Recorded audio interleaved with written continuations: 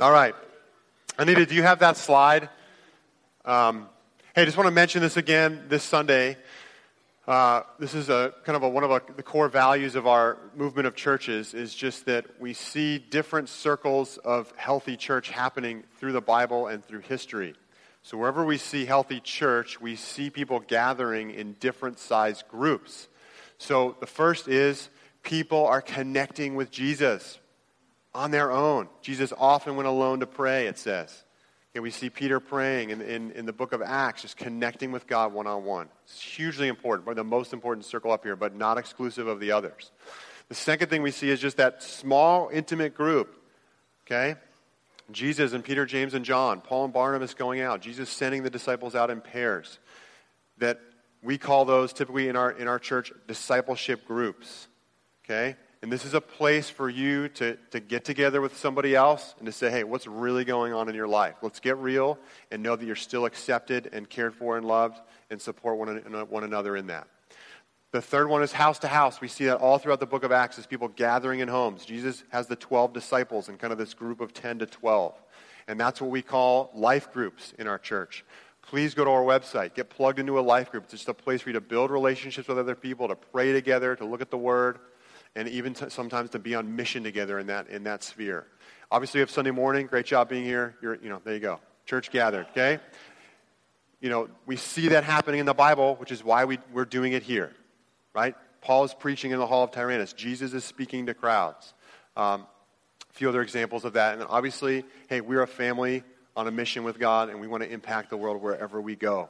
And so just throwing this up here, this is not a guilt thing or like you need to do the next thing. As followers of Jesus in a new covenant relationship with God, we are called to be led by the Spirit. So if there's one of these circles that you think is not in your life and you sense that God is tugging on your heart to make the next step, then great. Then respond to God by doing that. All right? So I'm just going to pause for a moment and let you just say, God, is there anything you want to tell me about this today? Is there a next step for me? And then I'll pray and we'll jump into the sermon. So let's just pause. Lord, would you just speak to us right now if there's anything you want to say about just how we're relating to one another in church?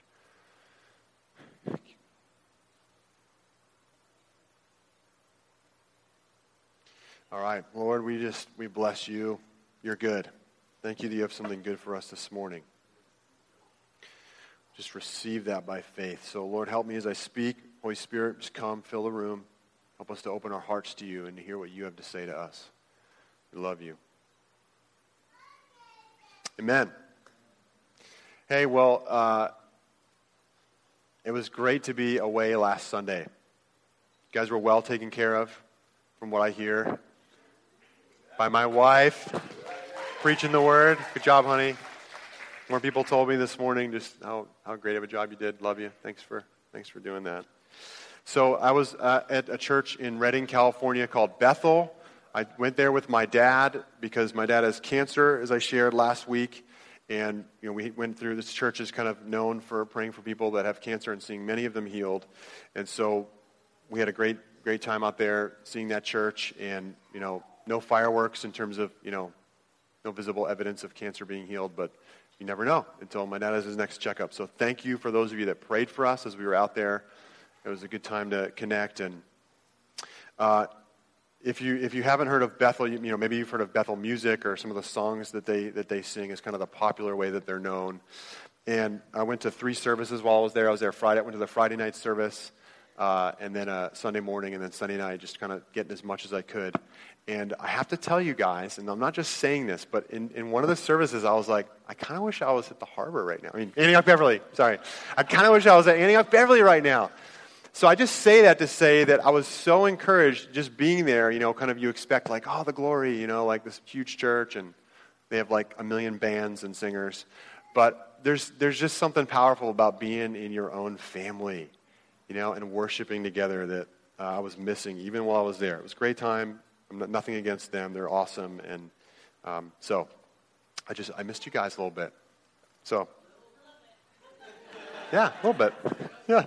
Yeah, a little bit. Come on. It's better than not at all. Better than me just being like, hey, I can't wait to get out of here. Okay. So I was a camp counselor for 3 summers, and every year our camp would do something called the counselor hunt. And this is where the counselors would get dressed up in silly costumes and then go hide all over the camp. And the kids would kind of be divided into 2 teams for the week, and so it was a competition all week long, and this was one of the things where they would earn points for their team, like the red team and the blue team, or it was usually something silly like the Skittles and the Starburst or something. And so all the counselors would come up on the stage, actually something like this, and they would, have their little routine that they would do, and then they'd run off as all the kids are watching and go hide somewhere in the camp. And so, my first summer there, I had no idea, okay, what do I do? Who do I be? So I was kind of, coming up with something, and I just decided to have this identity as like Bratty Brian. A silly idea, right?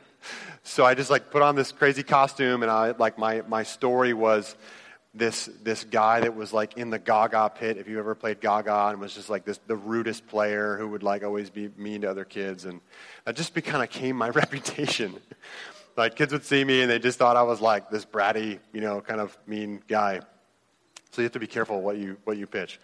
So, okay, silly introduction. Hopefully we can get to where I need to go. But the question that I want to ask today, as we're in this new series starting today, is what is God's reputation with you?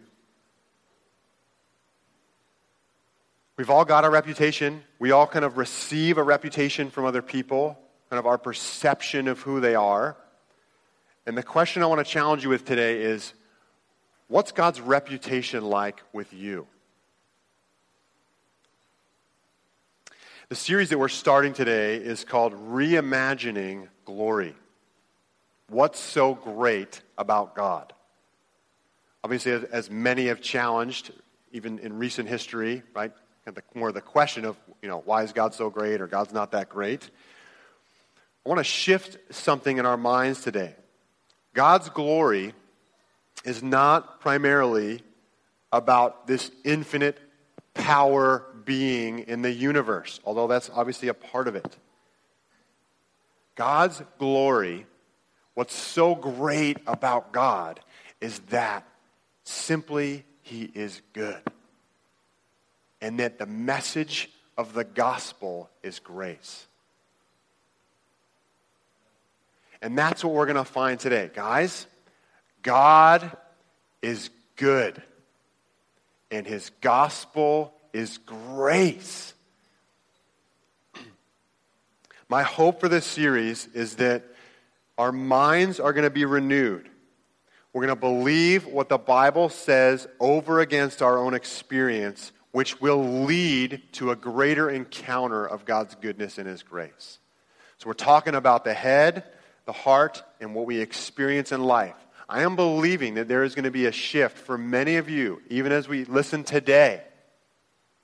A new, fresh belief, a new strength to believe, regardless of the hardship of your life, that God is unbelievably good in every single way, that He's never done you wrong.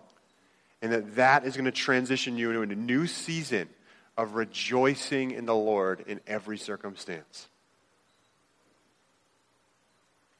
Just to remind you again, our word of the Lord for this year, 2019, is that we need to become a people who rejoice in the Lord always. And if we can get a hold of that this year as a group, God in 2020 is going to give us a vision for what's ahead. All right? So to do that, we're going to be in the book of John. We're going to be going through the Gospels as we're working towards Easter, where we will see the ultimate glorification of God on the cross. Oh, I want to talk about that right now so bad, but I can't do that yet. So would you turn with me to John chapter 1, really well-known chapter, and we're going to see just the goodness of God in this first section of the Gospel of John. And again, the question we're asking as we read this is, what is God's reputation with you? What's His rep with you? All right, this is John 1. We're going to first start with just verses 1 through 5. In the beginning was the Word, and the Word was with God, and the Word was God. He was with God in the beginning. Through Him all things were made. Without Him nothing was made that has been made. In Him was life. And that life was the light of all mankind. And the light shines in the darkness, and the darkness has not overcome it. Now, I heard N.T. Wright talk about this passage once, and he said, wow, pretty bold to begin a book for a Hebrew who's writing this with the words, in the beginning. Have you heard those words before? Right, it's the first words of the Bible. And for the Jewish people, right, the first 5 books of the Bible is the centerpiece of everything for them. The Torah. So John is starting his gospel with the words, in the beginning. It's like somehow he knows or is inspired by someone. Okay, thought that would be funny. Right? To write this book that is, right, the next phase in what God is doing in creation. Because Genesis is the book of creation, and the Gospels are the start of the new creation. Right? Through God himself. Just an amazingly bold way to start a book. Now, just as a reference, we'll read through this chapter, but just so you know up front, when John is referring to the Word, he's talking about the second person of the Trinity before he was born. Okay, so kind of standard Christian theology. There's one God. He exists in 3 persons. Jesus is the second person. God the Father is the first. Holy Spirit, typically third. Okay? We love you, Holy Spirit. You're awesome. Okay? And so the point is just that he's using this word to describe the kind of the pre-incarnate Jesus. Okay? So just so you get that, when he's talking about the Word, Jesus wasn't given a name until he was born, or at least that name. I don't know what God the Father always called him. Maybe it probably wasn't Word, because that was, that's English and there was a Greek word. I don't know. We're exploring mysteries here, okay? But just trying to establish that up front. That took me way too long to do that, okay? So here's the first few things that we see in this passage. Jesus and the Father are one. They are together, and Jesus has made everything. And here's where it's really starting to hit us. Our life source is Jesus. He is what brings all goodness into the world. He is the light, it says, of all mankind. Light meaning, right, kind of what shines, what's true, but also the goodness of light. Everything that is good comes from Jesus. And his goodness will not be beat, although there is darkness around.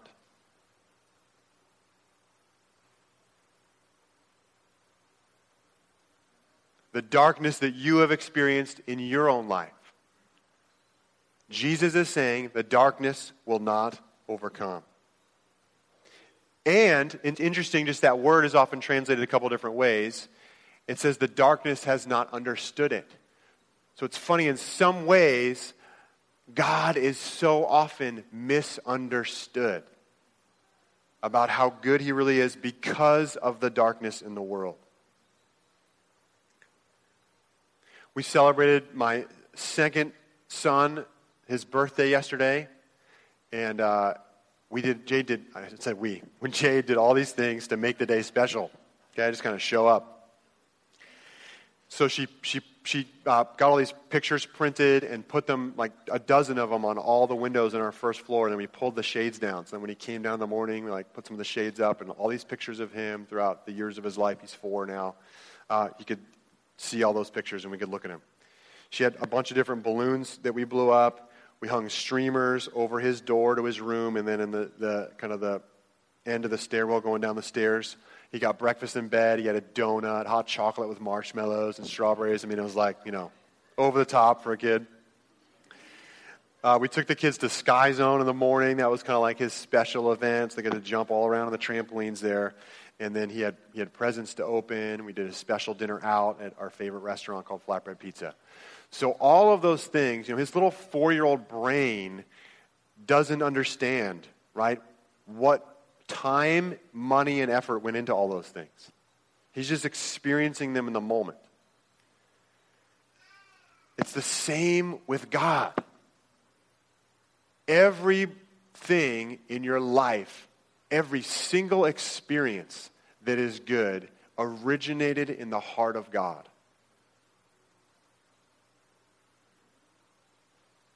Do you believe that? James says, every good and perfect gift, every good and perfect gift comes down from the Father of lights. And that's so interesting, that same metaphor of light. who does not change like shifting shadows. Meaning, God's not good to you some days, and then other days he's sending some rain clouds your way to teach you a lesson. Every good experience in your life originated in the heart of God, even if you don't realize it. Just like preparing for Wesley's birthday, God had good things planned for you.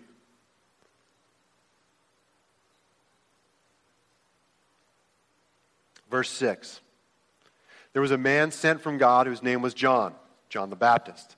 He came as a witness to testify concerning that light, so that through him all might believe. He himself was not the light, he came only as a witness to the light. The true light that gives light to everyone was coming into the world. Again, that same phrase, light to everyone. He was in the world, and though the world was made through him, the world did not recognize him. He came to that which was his own, but his own did not receive him. Yet to all who did receive him, to those who believed in his name, he gave the right to become children of God.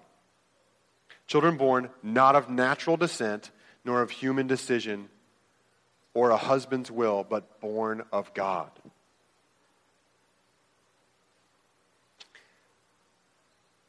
The light that gives light to everyone comes into the world. Right? Jesus is born. So John doesn't have like a birth narrative like the other Gospels do, but he's describing, right, Jesus coming and joining himself to human flesh is bringing light to everyone. But the world doesn't recognize it. And that's because the glory of God is not primarily his strength or power, or when he sneezes, lightning bolts come out of his nose, right? That's not the glory of God. The glory of God is his goodness, which Jesus perfectly, in every single way, in every situation of his life, personified and was. That God is love.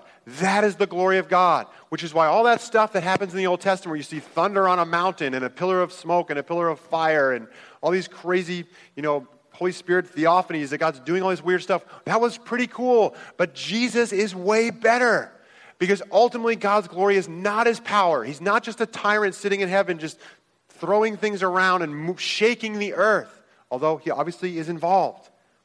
His glory, his ultimate glory is that he is so good, which is why God's ultimate glory can be shown in the person of Jesus.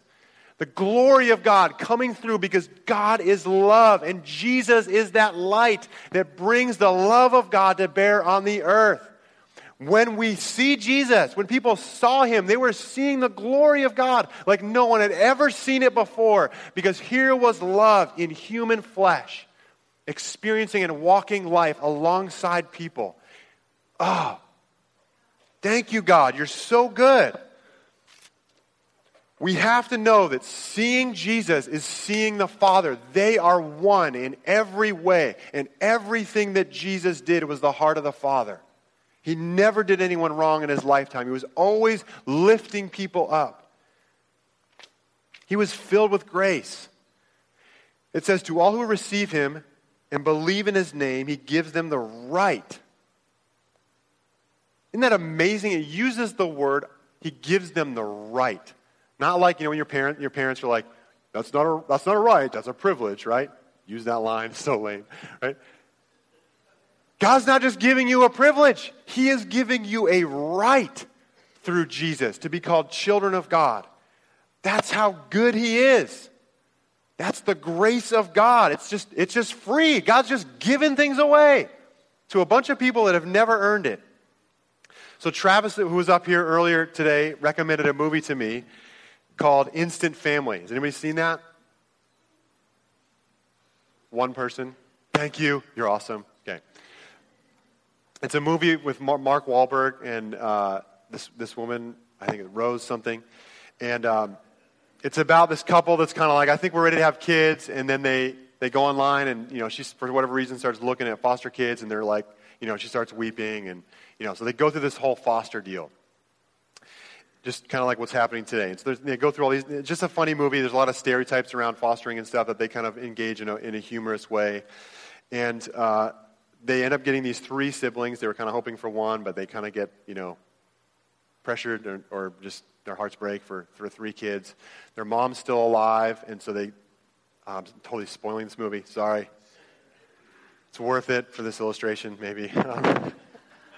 At the end of the movie, there's like this struggle with the oldest of the 3 kids, who's a teenager, and she's just really kind of fighting against them and them wanting to adopt her.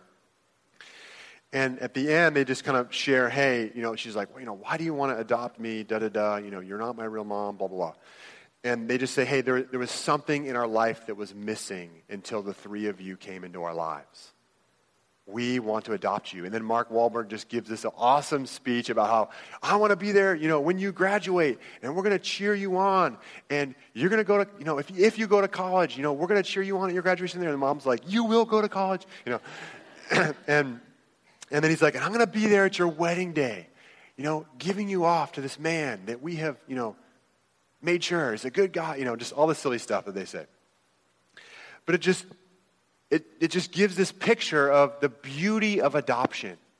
Kids that are in need of a family, and you hear a father's heart for the good intentions for this now who becomes his daughter, for her whole life, wanting to see goodness in her life in every way, just describing it. And don't we know that God is infinitely better than that? He is infinitely better than that. We have the right to get adopted and be called a child of God. Something that we don't earn, something that we can't ever work towards. We just get that and everything that comes with it. A God who is cheering us on, who wants to give us good things in our life. Oh man, what a beautiful picture. If you see that movie, think about what that means as a follower of Jesus. That he would take you into his family and love you despite all of your imperfections. It's so awesome. It's just the grace of God. All right, verse 14. The Word became flesh and made his dwelling among us. We have seen his glory. The glory of the one and only Son who came from the Father, full of grace and truth. John, the Baptist, testified concerning him. He cried out saying, "This is the one I spoke about when I said, he who comes after me has surpassed me because he was before me. Out of his fullness we have all received grace in place of grace already given." Meaning what he's going to explain now. The law was given through Moses. Grace and truth came through Jesus Christ. No one has ever seen God, but the one and only Son, who is himself God and is in closest relationship with the Father, has made him known.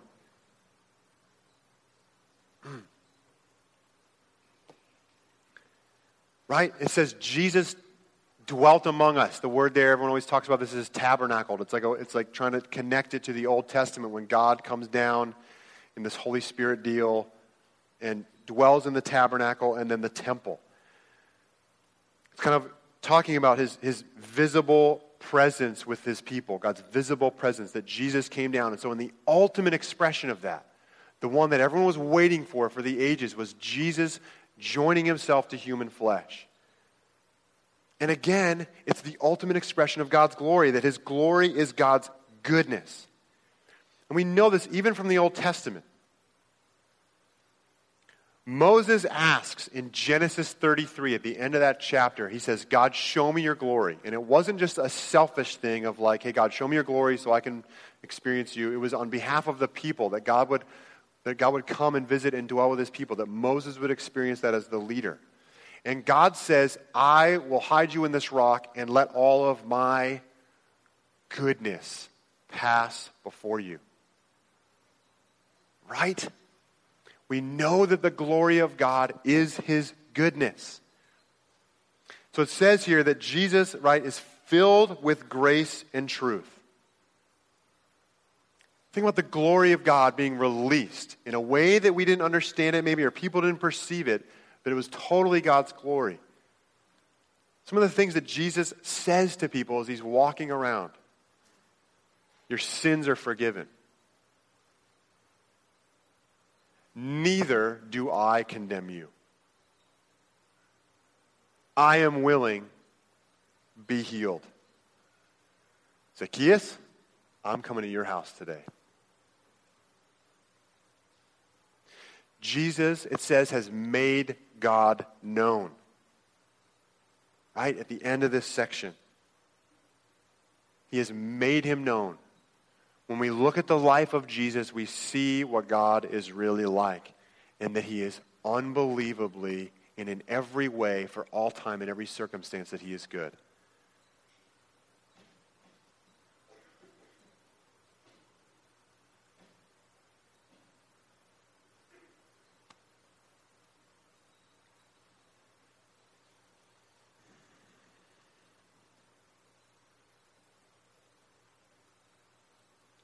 God wants us to know that and experience it. All the things in our life that have happened to us that have been difficult and hard are screaming, and the devil is using to get us to do one thing, and that is just to doubt the goodness of God. That's his biggest trick. But if we buy that lie, it's very effective in destroying our lives.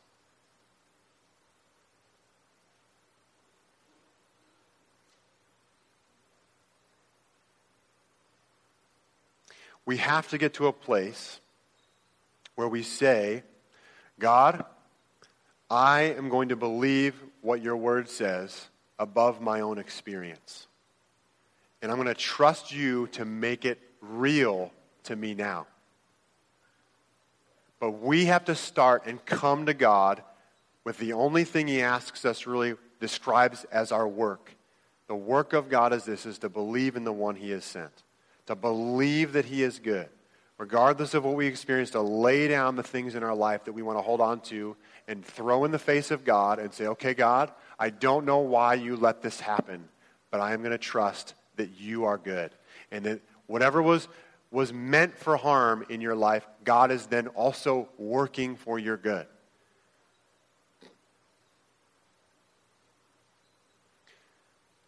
So, I went to Bethel this weekend, as I told you.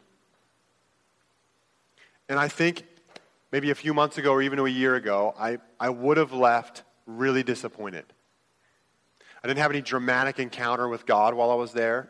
I didn't, get slain in the spirit and fall out and, start shaking and have visions of angels or, my body feel like it's on fire.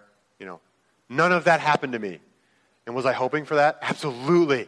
I would have loved if that had happened. Okay? There was no dramatic, visible effect when people were praying for my dad. But I didn't leave disappointed. Because, guys, I just know that God is good. I just know that he is good and he is for me. And so I'm just saying, God, whatever you have for me, I am just receiving it 100%. We need to all get to that place. And I'm not saying, look at me, I'm a superstar. I'm sure things hard will come and there will be a challenge to the next place of difficult life circumstance that make me want to doubt that. But we cannot afford to tolerate any thought that challenges the goodness of God in our lives. We have to move to a place of faith. Is there a place for apologetics? Yes. Is there a place for exploring kind of the difficult things in your life? Absolutely. God wants to walk through those things with you and let you know where he was and what he was doing when those things happened to you.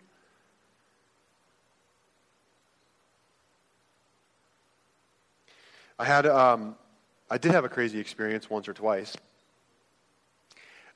I was about to get married to a beautiful woman who was willing to put up with all my crazy foibles and idiosyncrasies and stuff that you didn't know anything about until after we got married. Amazing what you discover, right? About your mate. The day before I was going to get married, it was Saturday. We got married on a Sunday. I got sick. I got I thought I was stomach bug or whatever. And I was like, oh my gosh, I have to just get this out of my system. And, didn't help at all, okay?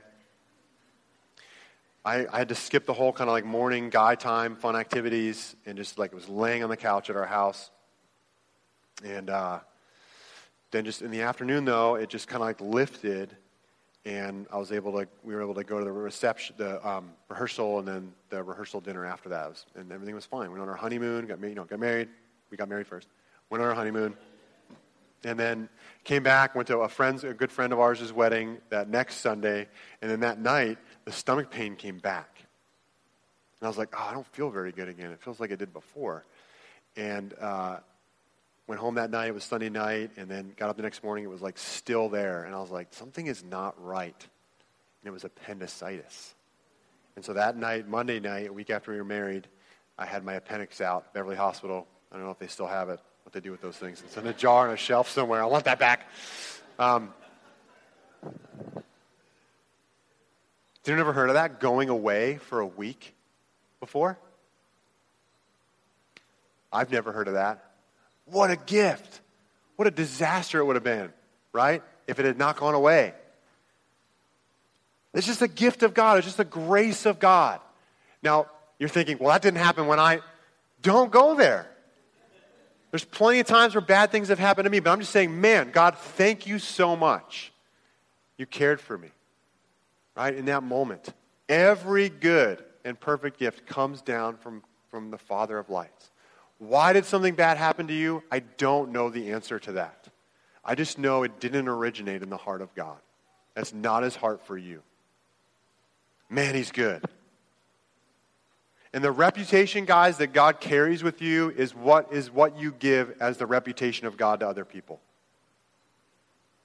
That's the most important thought you will ever have, is what you think about God, as Graham Cook says. One more thing, just to get into the grace a little bit. Guys, the gift that God gives us ultimately is Jesus. He takes my place, and I get to take his. This is a little bit of a tangent, but I am done comparing myself to Jesus. Because God is not comparing me to him. When he looks at me, he sees Jesus. Some of you need to stop beating yourself up because you're not living the perfect life that you think you should live, and start just celebrating that God sees you as Jesus. He's not measuring you anymore. It's just one facet of the goodness of God. He doesn't operate that way. He doesn't shame you into things. He's not guilting you to do things. He loves you. You're a son. You're a daughter. You're fully accepted. When he looks at you, he sees he smiles like he was looking at Jesus, except it's you, and Jesus is in you. I guess I'm not describing this good enough, because you could never describe it good enough. It's that good. There's always more to explore about the goodness of God and his heart towards you and all the things that he wants to do in your life. God is good and his gospel is grace. He's given free stuff away, right? The parade of God is coming by and free candy is going everywhere. You're not earning any of it. It's just, God, what do you have for me today? Can't wait to receive something. I'm not going to try to earn anything because I can't anyways. I'm just receiving the goodness from you. And ultimately, we see the goodness of God, the glory of God. Those are synonyms. Let's just call them what it is.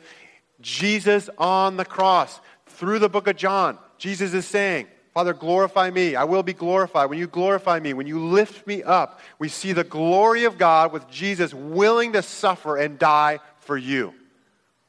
A horrible death at the hands of wicked men that want to get rid of him. And he says, this is for you. This is grace. This is me giving myself to you. It's the goodness of God that he would be willing to suffer. And don't you know that every place in your life, he has suffered along with you. He has wept every time you have wept. And harder than you even wept. Because look at him. He's on the cross. That's the kind of God he is. He's the God who is with us. He's Emmanuel. He's that good. He's a God who will suffer for these little creations that turned their back on him and hated him, and yet he would enter their world, join himself for all time to flesh. There's a human being in the Trinity. Come on. For all time, we've got a man up there, our brother Jesus, who's proud to call us brothers and sisters. We don't deserve it, but we just get to receive. And guys, here's how we're going to receive it. Through this other little G word called gratitude. Let's have the worship team come back up.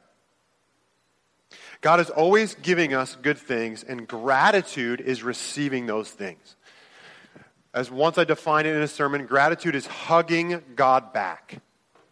If you want to know more of the goodness of God in your life, and you want to encounter more of His grace, the free things that He wants to give you every day, it's time to start thanking Him for everything.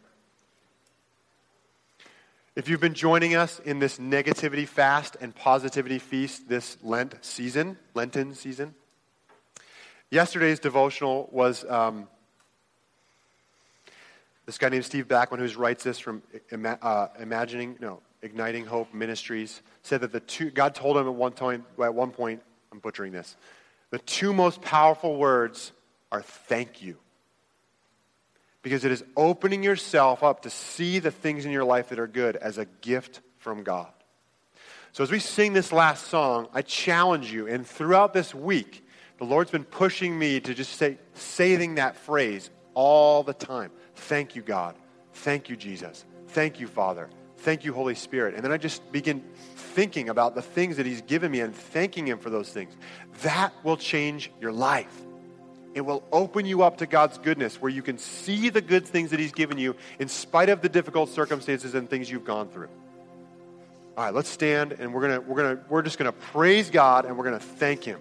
In your heart, whatever you can do to muster up a little bit of thanksgiving, I'm telling you, it's going to shift you to a new place. Holy Spirit, come. We need to encounter Jesus. We need to believe in our hearts and renew our minds, and we also are, I'm just asking for an encounter today with your goodness. That we would know that you're with us, that you love us, and you're gracious towards us. So come, Holy Spirit, empower us to give thanks right now. Just strengthen our will to thank you, even in spite of difficult things in our lives. Thank you, God. Come.